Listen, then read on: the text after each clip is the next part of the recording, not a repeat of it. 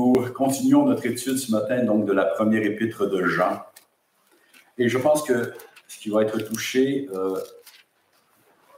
est tout à fait adéquat avec la réception de nouveaux membres. Ça nous rappelle notre responsabilité en tant que croyants de croître dans la grâce, pour devenir de meilleurs serviteurs de notre Dieu et de son Église, de son peuple. Donc, première épître de Jean, chapitre 2, au chapitre 2, les versets 12 à 14. Je vous écris, petits enfants, parce que vos péchés vous sont pardonnés à cause de son nom. Je vous écris, pères, parce que vous avez connu celui qui est dès le commencement. Je vous écris, jeunes gens, parce que vous avez vaincu le malin. Je vous écris, petits enfants, parce que vous avez connu le Père. Je vous ai écrit, père, parce que vous avez connu celui qui est dès le commencement. Je vous ai écrit, jeunes gens, parce que vous êtes forts et que la parole de Dieu demeure en vous et que vous avez vaincu le malin. Je vous écris. En fait, Jean emploie l'expression ici, je vous écris, un peu plus loin, je vous ai écrit. Je ne crois pas qu'il y ait de différence ici, même si dans sa deuxième liste qu'il fait, donc il emploie un aorisme, mais on dit que c'est probablement un aorisme qu'on appelle épistolaire, c'est du présent en tant que tel. Et l'idée, c'est ceci, je vous écris donc avec l'autorité apostolique. Comme un apôtre du Seigneur Jésus-Christ. Et le but, c'est de conforter, d'encourager ceux à qui il s'adresse, les véritables croyants, de peur qu'ayant mis devant eux donc les premiers critères pour évaluer si quelqu'un est réellement dans la foi, l'apôtre ne veut pas que ceux qui sont dans la foi puissent douter de cela. Bien au contraire, il veut les encourager, il veut les exhorter à persévérer dans cette foi. La foi dans le Fils de Dieu, alors que les hérésiarques qui agissaient donc dans ces communautés cherchaient justement à détourner les croyants de celles-ci. En fait, ici, avant de toucher donc le troisième critère, qui est celui donc de la doctrine, l'apôtre fait deux digressions, versets 12 à 14, donc sur cette question-là, donc des petits-enfants, des jeunes gens et des pères. Et versets 15 à 17, il fait référence à l'amour du monde, qui bien sûr va à l'encontre de l'amour que nous avons pour Dieu. Maintenant, dans les versets 12 à 14, sa manière de s'exprimer, la manière de s'exprimer de l'apôtre Jean, donc celle-ci soulève plusieurs questions, notamment savoir à qui est-ce que l'apôtre s'adresse. Est-ce qu'on doit comprendre son texte donc, de façon littérale, comme désignant les membres de l'Église des membres de l'Église d'âge biologique différents, de véritables petits-enfants, des jeunes gens et des pères? On s'est posé la question si l'apôtre aussi cible 2 ou 3 groupes, parce que le premier terme pour désigner petit enfant, au verset 12, est employé dans la même épître et à plusieurs autres endroits dans le Nouveau Testament pour désigner l'ensemble des croyants. D'autres ont pensé aussi que l'apôtre se sert donc de cette image-là, de la croissance humaine, pour décrire devant nous donc les qualités qui sont propres à tous les croyants sans exception. Je pense cependant que l'interprétation la plus convenable, c'est celle qui nous parle de maturité spirituelle, de différents degrés de maturité spirituelle au sein de l'Église du Seigneur. Bien sûr, l'apôtre parle de façon métaphorique. Il se sert donc d'une analogie à partir de la croissance humaine pour parler de la croissance spirituelle. Parce qu'il y a des analogies entre le monde naturel et le monde spirituel.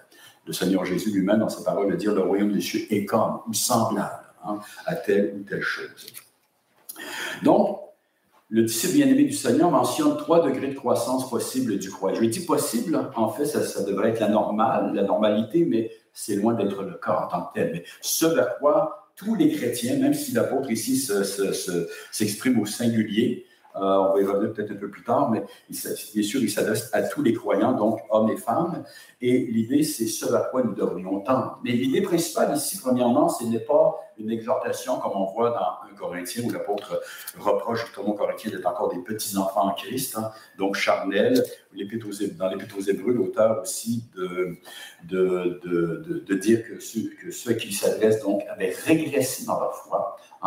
Ici, c'est vraiment le but, c'est de conforter, c'est d'exhorter, afin que personne ne puisse défaillir dans sa conviction face à la vérité. Et donc, les 3 degrés de croissance possibles. Le premier, celui de l'enfance, c'est-à-dire du début de la vie nouvelle. Le deuxième, celui des jeunes gens, plus fondés et aguerris dans l'Évangile. Et le troisième degré de croissance, celui de la paternité, lequel se réfère non seulement à l'approfondissement de la foi, mais aussi à notre approfondissement de l'amour pour l'Église de Dieu, pour Dieu lui-même et pour l'Église du Seigneur. C'est vraiment le grand thème, l'un des thèmes qui est touché par Jean, que celui qui est né de Dieu aime aussi les frères et les sœurs, ceux qui sont engendrés de Dieu. On s'est posé la question, pourquoi l'apôtre ne suit pas l'ordre naturel dans sa liste, dans ces deux listes, en fin de compte, puisqu'il cite les pères, non pas en dernier, mais juste après les petits-enfants, et pourquoi est-ce qu'il répète effectivement la chose deux fois, même s'il y a des petites différences entre les deux listes. À la première question, on peut répondre que Jean vient ici pour démontrer que, quel que soit le degré de maturité en Christ, nous formons tous un seul et unique corps. Encore une fois, pour contrecarrer cette idée, donc, d'une espèce d'élite particulière, des espèces d'élus parmi les élus là, au sein de l'Église. L'apôtre rappelle ici que, quel que soit le degré de maturité spirituelle, ceux qui sont en Christ sont en Christ. Nous sommes tous aimés du même amour de Dieu. Nous sommes tous au bénéfice du même salut. Nous formons un seul corps, nous participons à la même grâce et nous sommes tous concitoyens des cieux, gens de la maison de Dieu, sans exception. Amen. Le ciel n'est pas entrouvert pour certains individus. Le ciel est ouvert pour tous les croyants. Et il ne se fermera jamais. C'est une impossibilité parce que c'est le Seigneur Jésus qui l'a ouvert pour nous. Hein? Et il le tient ouvert, il le tiendra ouvert pour l'éternité. Quant à la répétition, donc, de la première liste, Spurgeon nous dit que, je pense que c'est vraiment une bonne explication, que ça souligne toute l'importance du sujet pour l'apôtre Jean. Il veut vraiment, vraiment conforter ceux à qui il écrit, les croyants à qui il s'adresse. Donc, premier point, les petits-enfants, je vais suivre ici l'ordre naturel. Pour certaines raisons, habituellement, j'aime vraiment suivre l'ordre du texte en tant que tel, mais on va commencer par les petits-enfants, les jeunes gens et les pères. Donc, verset 12, et on a aussi une autre mention, verset 13, des petits-enfants. Je vous écris, petits-enfants, parce que vos péchés vous sont pardonnés à cause de son nom. Je vous ai écrit, petits-enfants, parce que vous avez connu le Père. Donc, comme je l'ai dit, le premier terme que Jean emploie ici, au verset 12, technia, signifie donc littéralement celui qui est né, celui qui est engendré, et ce, quel que soit son âge. C'est la raison, et il est employé ce terme-là, non seulement par Jean, mais à d'autres endroits dans le Nouveau Testament pour désigner l'ensemble des croyants. C'est la raison pour laquelle certains pensent que quand Jean écrit cela, qu'il s'adresse à tous les croyants. Mais le contexte semble plutôt favoriser l'idée que Jean plutôt s'adresse à ceux qui viennent de se convertir, à ceux qui en sont encore au balbutiement en ce qui concerne les choses du royaume. Parce qu'il en est, encore une fois, de la vie spirituelle comme de la vie terrestre normale. Il y a une croissance. Hein? On vient au monde spirituellement, on doit être nourri et on doit grandir, on doit s'affermir. Et le but, c'est de devenir non seulement des adultes, mais des pères et des mères en Israël. Comme dans la vraie vie, hein, normalement parlant. Comme je le disais tout à l'heure, en 1 Corinthiens, l'apôtre Paul fait référence au fait que ces derniers étaient encore charnels. Alors, il explique ce que ça veut dire, c'est qu'il pense encore selon le vieil homme, selon le monde. Alors, je rappelle que toute personne née de Dieu est spirituelle, en route vers le ciel. Elle est née d'en haut. En même temps que nous avons encore des manières de réfléchir, hein, des réflexes qui viennent du vieil homme. Et c'est ce que l'apôtre Paul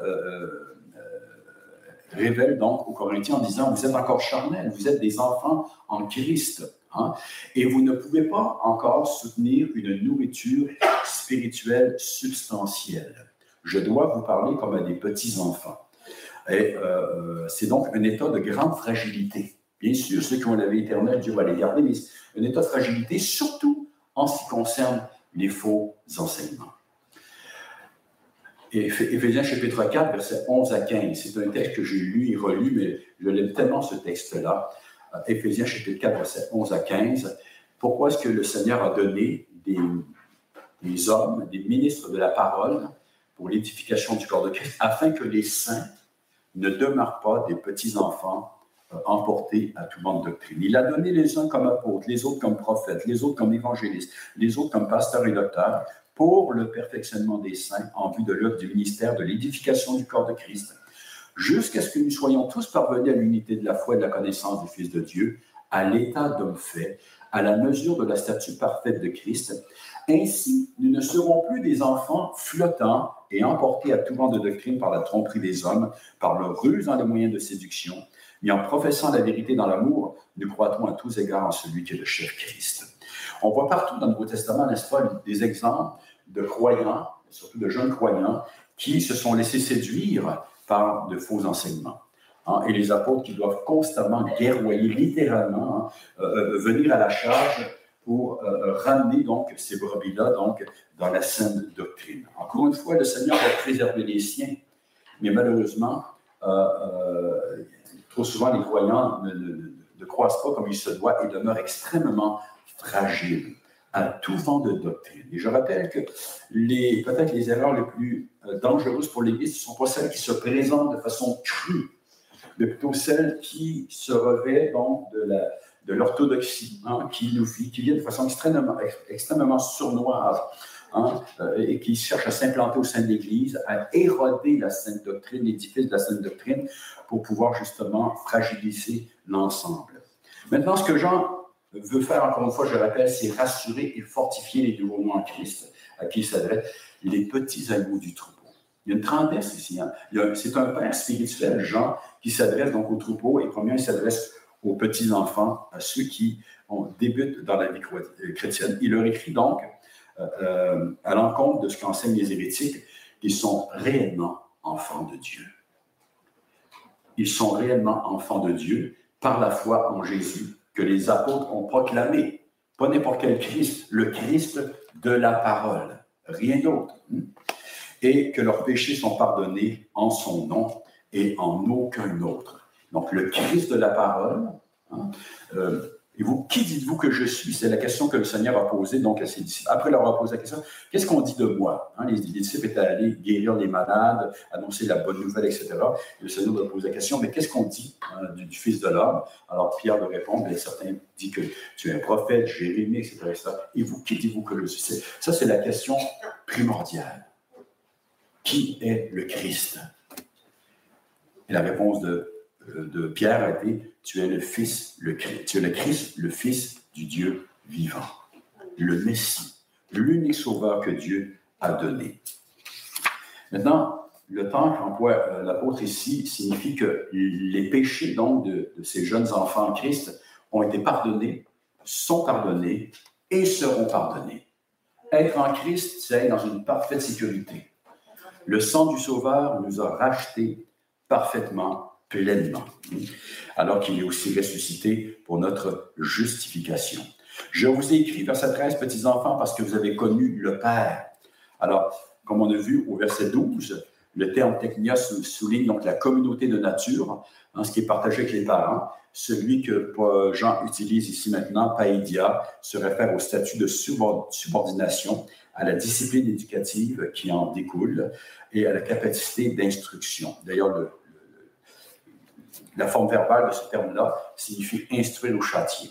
Alors, ce que Jean est en train de dire à ses petits-enfants, c'est qu'ils ont connu le Père, le Dieu véritable, donc Jésus-Christ le Fils, par qui, et c'est par ce Fils-là que Dieu s'est révélé, le Père s'est révélé, et c'est par ce Fils-là qu'ils ont accès au Père. Dieu s'est fait Père, Dieu les a adoptés en son bien-aimé, ce que niaient aussi les hérétiques de tout temps. Si c'est vraiment serein dont il est question dans cette première épître de Jean, il reniait, il ne reconnaissait pas le Dieu de l'Ancien Testament. Mais ce que Jean est en train de dire, c'est que le véritable Dieu, celui des prophètes, celui de l'Ancienne Alliance, celui d'Abraham, d'Isaac et de Jacob, il est le Père de notre Seigneur Jésus-Christ. Et en Christ, eh bien, ce Dieu s'est fait aussi votre Père. Il y a quelque chose ici d'extrêmement rassurant. Et ce Père-là, vous devez bien sûr recevoir toute son instruction et vous lui devez toute obéissance. Persévérer dans la voie qui vous a été enseignée et dans laquelle vous êtes sauvés. Deuxième point, versets 13 et 14, les jeunes gens maintenant. Donc, les petits-enfants, ceux qui débutent dans la foi, les jeunes gens. Je vous écris, jeunes gens, parce que vous avez vaincu le malin. Je vous ai écrit, jeunes gens, parce que vous êtes forts, que la parole de Dieu demeure en vous et que vous avez vaincu le malin. Alors, les jeunes gens sont ceux qui ont atteint l'âge adulte, qui ont appris à prendre leurs responsabilités, qui volent désormais de leurs propres ailes. Alors, c'est les chrétiens qui ont atteint donc ce stade de croissance spirituelle, nous dit Jean, ont vaincu le malin. Pas par eux-mêmes, bien sûr, mais par leur foi, hein, parce qu'ils ont acquis une bonne connaissance de la parole de Dieu, ça les a rendus forts dans la foi, ça leur a conféré une plus grande assurance en Dieu. Ils pensent, ils agissent moins de façon subjective, émotionnelle et impulsive, mais un peu plus de façon théologique. Ils possèdent une capacité plus affinée pour déjouer les ruses et les mensonges du malin, hein, qui se déguise en ange de lumière. Alors, ils ont acquis une meilleure connaissance des Écritures, hein, ils ont appris à prendre leurs responsabilités, ils ont appris à voler de leurs propres ailes. La parole de Dieu demeure en eux, écrit Jean. Hein. Donc, elle est enracinée. Alors, lorsque les jeunes enfants en Christ, hein, cette parole, bien sûr qu'en un sens, elle demeure aussi, elle est enracinée, mais on comprend que c'est plus volatile. On est plus dans les émotions encore. Il y a quelque chose le jeune enfant a grandi et il est plus stable maintenant. Il a appris à manier l'épée de l'esprit. Hein, et à se servir du bouclier de la foi pour étreindre les traits enflammés du malin. L'épée de l'esprit, l'importance d'étudier la parole de Dieu, de lire la parole de Dieu, de méditer la parole de Dieu, d'être au bénéfice de la prédication, de l'enseignement de la parole de Dieu, c'est central. Nul ne peut croître dans sa vie chrétienne sans cela. Une impossibilité. L'Église ne peut pas aller de l'avant si elle n'est pas constamment exposée à la lumière de l'Écriture sainte. Notre sœur veut de nous dire qu'avant sa conversion, même si elle croyait qu'elle était chrétienne, elle ne lisait pas sa Bible. Quelqu'un qui ne lit jamais sa Bible devrait se poser la question si sa foi est réelle. Il peut peut-être avoir d'autres raisons, mais personne ne peut persévérer dans la foi chrétienne sans connaître la parole de Dieu, sans être nourri de la parole de Dieu. Vous êtes d'accord avec cela? Et en ce faisant, on apprend à manier l'épée de l'esprit. C'est une arme défensive contre l'ennemi, hein, et on va se servir du bouclier de la foi pour éteindre les traits enflammés du malin. Notre sœur Sylvie a partagé ces traits enflammés qu'elle a vécus, des moments difficiles. Qu'est-ce qui fait qu'elle est encore dans la foi? Elle a appris à se servir de la parole de Dieu, hein, et du bouclier de la foi pour étreindre les traits enflammés du malin, qui par tous les moyens possibles cherche à nous faire reculer, à nous détourner de la vérité, en nous disant que ce que nous avons cru n'a aucune valeur, hein, que tout cela n'était que mensonge, illusion, que notre Dieu ne peut pas nous aider comme l'Écriture nous le dit, hein, que ça ne sert à rien de persévérer, on n'y arrivera jamais, etc., etc., etc. L'ennemi est maître, est passé maître en tout cela. Comment est-ce que le chrétien peut vaincre le malin? Par la parole de Dieu et par la foi nourrie de la parole de Dieu. Maintenant, comme c'est le propre de la jeunesse, donc, d'embrasser une cause, les jeunes gens dans l'Église, les jeunes adultes, spirituellement, ce n'est pas une question ici d'âge biologique. Hein.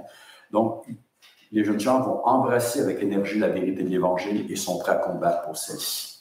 Ils veulent même combattre habituellement pour celle-ci, hein, parce qu'ils ont acquis une meilleure connaissance, ils ont une assurance, etc., etc.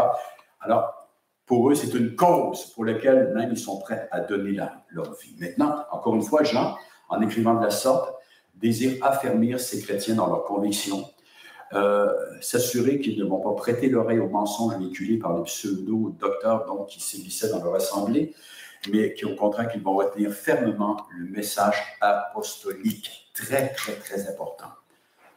Si des gens trouvent que la Bible est obsolète, s'ils trouvent que c'est tellement plus extraordinaire que d'écouter un prédicateur que de lire la Bible, il y a un problème. Bien sûr, si quelqu'un prêche la parole de Dieu, et c'est biblique, on vient de le voir dans Éphésiens 4, hein, c'est Jean lui-même qui doit écrire donc, à ces gens-là pour les affirmer dans la vérité, mais tout ce qui vient prendre la place, tout ce qui vient, comment dirais-je, nous détourner des Écritures, devrait être regardé avec suspicion. Aussi merveilleux que soit un prédicateur ou un docteur, si le fait de l'écouter fait en sorte que j'ai comme l'impression que je n'ai plus vraiment besoin, il me semble que la Bible est comme un peu plus vieillotte. Lui, quand il parle, c'est tellement vivant. Au contraire, si quelqu'un parle vraiment selon les Écritures et par l'Esprit de Dieu, ça va produire en moi une fin des Écritures. La parole va devenir vivante. Et ça, c'est un secret. Encore une fois, c'est un peu subjectif, mais ça, c'est un secret dans ma vie. Lorsque j'ouvre un livre, la question se pose toujours, où est-ce que ça va me conduire? Si ça ne me conduit pas à un plus grand amour de la parole, à un désir d'ouvrir encore plus la parole et de la sonder, ce livre ne me sert à rien.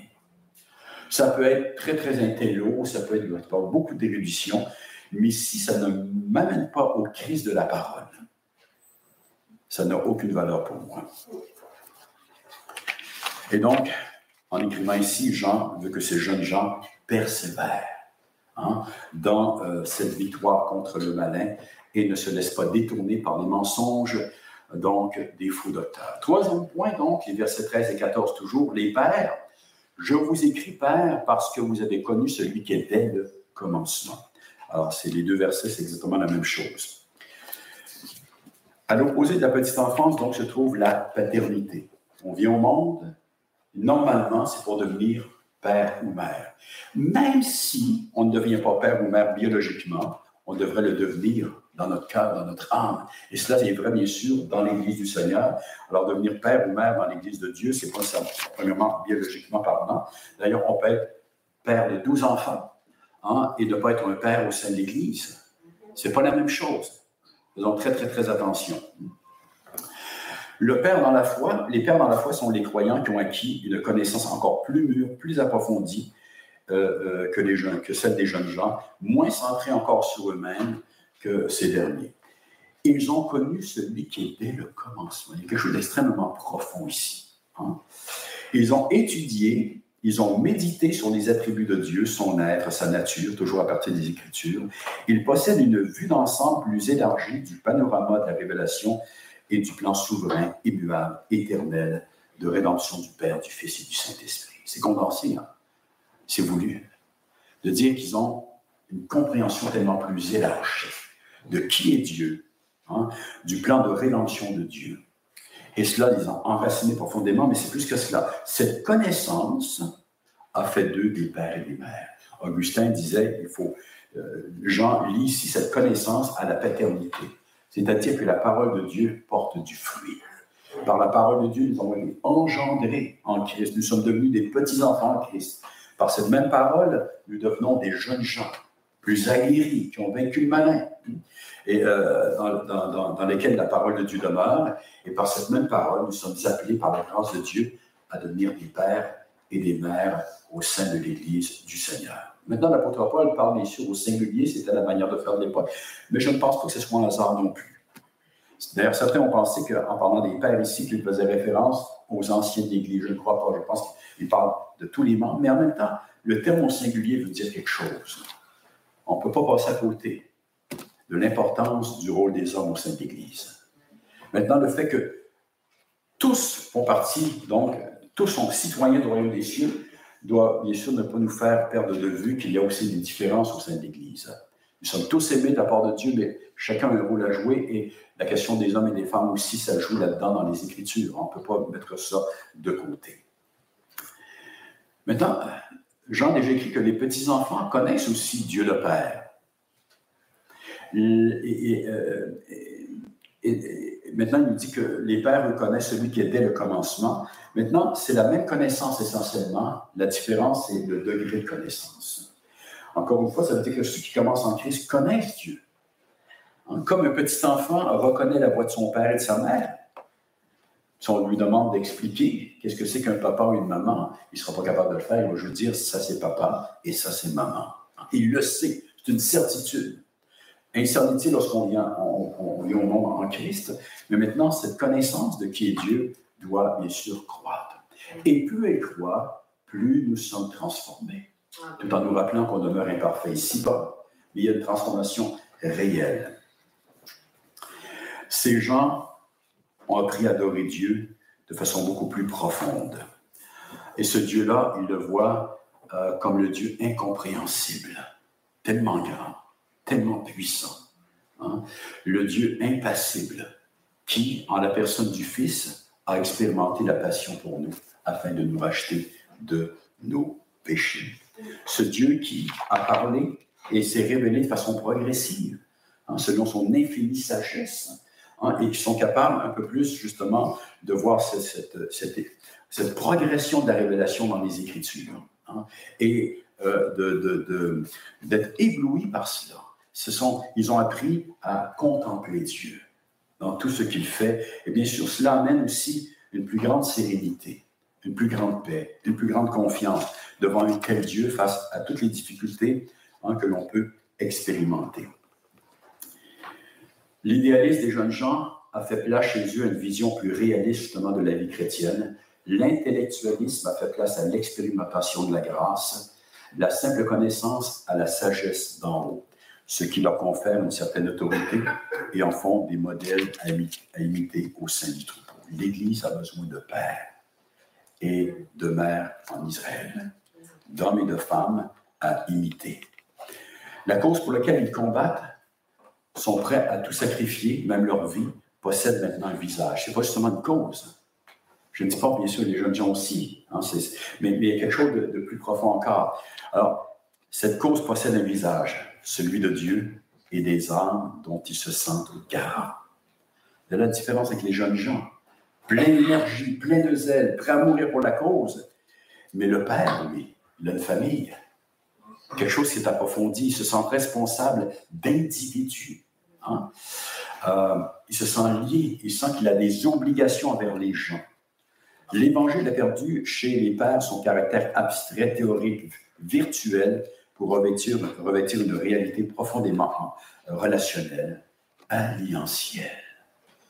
On a deux sœurs qui m'ont pris dans l'alliance de cette Église ce matin. La première fois que j'ai entendu parler de cela, j'ai trouvé ça. Je n'avais jamais vraiment entendu parler de cela, cette question-là de relation alliantielle même au sein de l'Église, puisque Dieu est un Dieu d'alliance. Dieu est un Dieu relationnel, même dans son essence trinitaire.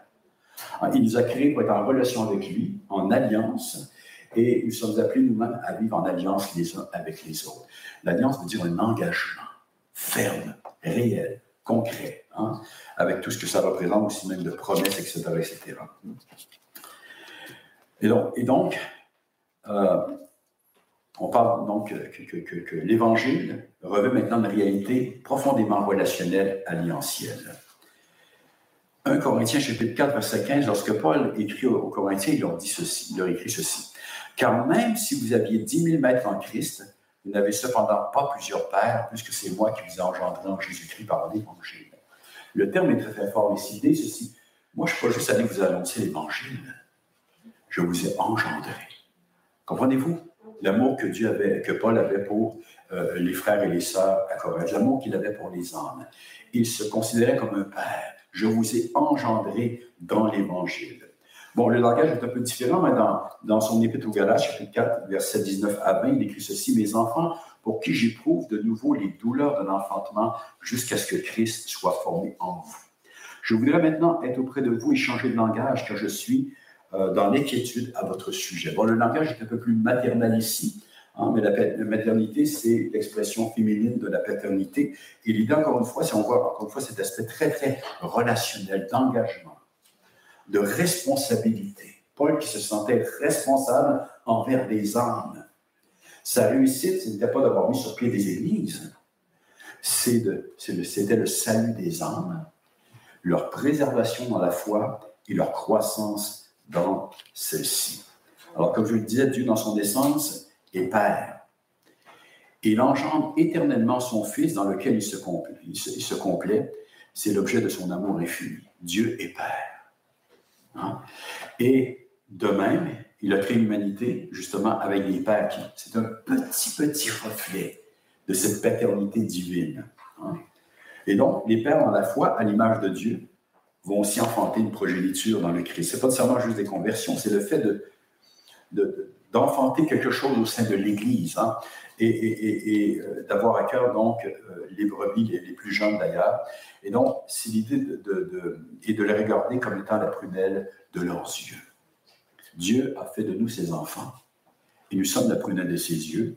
Ceux qui grandissent dans la foi, qui atteignent ce degré de maturité, voient l'Église ainsi. Ils voient des âmes, des brebis, hein, à prendre soin. 1 Thessaloniciens, chapitre 2, versets 11 et 12, l'apôtre décrit aux Thessaloniciens, « Vous savez aussi que nous avons été pour chacun de vous ce qu'un père est pour ses enfants, vous exhortant, vous consolant, vous conjurant de marcher de manière digne de Dieu, qui vous appelle à son royaume et à sa gloire. » Ça nous rappelle aussi que le père ne fait pas que répondre aux caprices des enfants. Il voit les vrais besoins. Il a à cœur la croissance, le bien-être, la réussite, l'avenir de ceux dont il doit prendre soin. Malheureusement, et cela ce n'est pas nouveau, trop peu de chrétiens atteignent une telle maturité. Même parmi les anciens, les pasteurs, il y a peut-être des jeunes gens. Et je vais vous surprendre, je pense qu'il y en a même qui possèdent ces titres-là et qui sont encore dans l'enfance de la foi. Hein. Mais les véritables pères spirituels sont peu nombreux. Prions, parce que c'est essentiel à la bonne marche et la continuité de l'Église. Imaginons justement une famille où il n'y a pas de véritable parent. Il n'y a pas de véritable père. La famille peut fonctionner jusqu'à un certain point, mais il lui manque quelque chose. Il lui manque cette figure paternelle, essentielle, hein, au bon développement de celle-ci. Pour terminer, un encouragement à demeurer ferme. Alors, rappelons que la maturité spirituelle ne se mesure pas, encore une fois, au nombre d'années dans la foi. Nombre de croyants semblent stagner dans l'enfance de Christ pendant toute leur pèlerinage, même si celui-ci s'étale sur des décennies. On peut être dans la foi depuis 50 ans et être encore un enfant en Christ, charnel, prompt à la chicane, division, à la jalousie, intempestif, tellement peu affirmé dans les Saintes Écritures. Et malheureusement, comme à Corinthe, et je pense que la majorité des croyants même aujourd'hui ne dépasse pas donc le niveau de l'enfance spirituelle. Et malheureusement, l'un des problèmes, c'est comme à Corinthe, c'est que trop souvent, les enfants dans la foi considèrent qu'ils sont mûrs. Ils ne voient pas. Et on voit les problèmes que ça créait à Corinthe. On se croyait sage, alors qu'on était encore dans des pensées très, très charnelles, très mondaines. On pensait selon le monde. Et tout cela empêche, bien sûr, les croyants et l'Église de porter le fruit que ceux-ci devraient porter. Rappelons-nous l'exhortation de Paul, en Philippiens chapitre 2, versets 12 et 13. « Ainsi, mes bien-aimés, comme vous avez toujours obéi, mettez en œuvre votre salut ou travaillez à votre salut avec crainte et tremblement, non seulement comme en ma présence, mais bien plus maintenant encore que je suis absent, car c'est Dieu qui produit en vous le vouloir et le faire selon son bon plaisir. » C'est l'idée ici d'avancer, de porter du fruit. Alors, l'idée n'est pas de gagner notre ciel, mais plutôt ayant été gagné par Christ lui-même, puisque le ciel nous est ouvert, maintenant nous sommes appelés à porter toujours plus de fruits. Le degré d'érudition en matière biblique ou théologique ne constitue pas non plus, un gage de maturité dans la foi. Et ça, c'est un piège chez les réformés baptistes, entre autres. Il y a des gens qui peuvent nous déballer de la doctrine, en voulez-vous, du langage théologique. Ça ne veut pas dire du tout que cette personne a atteint la maturité des jeunes gens ou encore moins a atteint la maturité de la paternité. Il faut faire une différence. Bien sûr que pour en arriver, pour croire, il faut une connaissance des Écritures.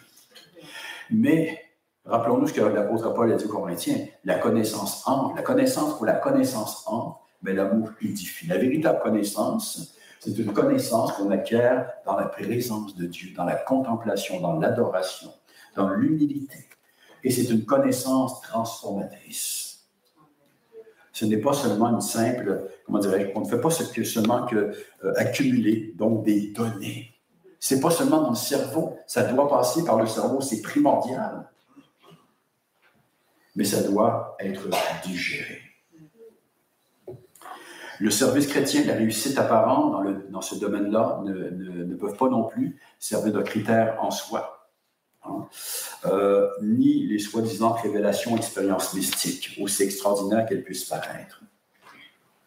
C'est le fruit, le caractère des individus qui vont démontrer le niveau spirituel auquel ils sont maintenant. Ils sont rendus, là où ils sont rendus. Hein. Et en fait, ce dont je viens de mentionner, ça peut aussi cacher des fausses conversions, livrées partout. Hein. Des gens peuvent donner l'impression d'être des pères spirituels et surtout les petits enfants en Christ qui ont manque de discernement vont considérer, il semble tellement gentil, il semble tellement plein de sagesse, mais est-ce que c'est la sagesse des Écritures? Donc, j'encourage les petits-enfants, les jeunes gens et les pères dans l'Église. Et s'il le fait, c'est parce qu'il y a une possibilité d'ailleurs pour ceux-ci de se laisser séduire, de régresser et de déchoir. Même pour les pères, je rappelle que la persévérance des saints, c'est jusqu'à la fin. Pasteur Perron et moi, on discutait tout à l'heure de cette question-là, qu'effectivement, en vieillissant, on s'aperçoit qu'il y a des nouveaux combats. Hein. Le péché, c'est le même péché, mais il prend des nouvelles formes.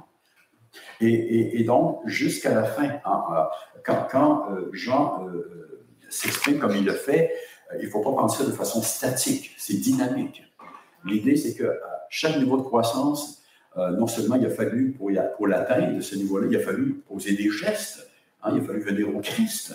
C'est sa grâce, bien sûr. Il a fallu se nourrir de la parole pour devenir des jeunes gens. Et si quelqu'un en arrive à devenir un père au sein de l'Église, mais il a fallu aussi qu'il approfondisse sa connaissance de Dieu, qu'il prie, qu'il cherche, hein, qu'il se laisse travailler par le Seigneur, mais nous ne sommes jamais parfaitement arrivés. Jusqu'à la fin, il nous faut persévérer.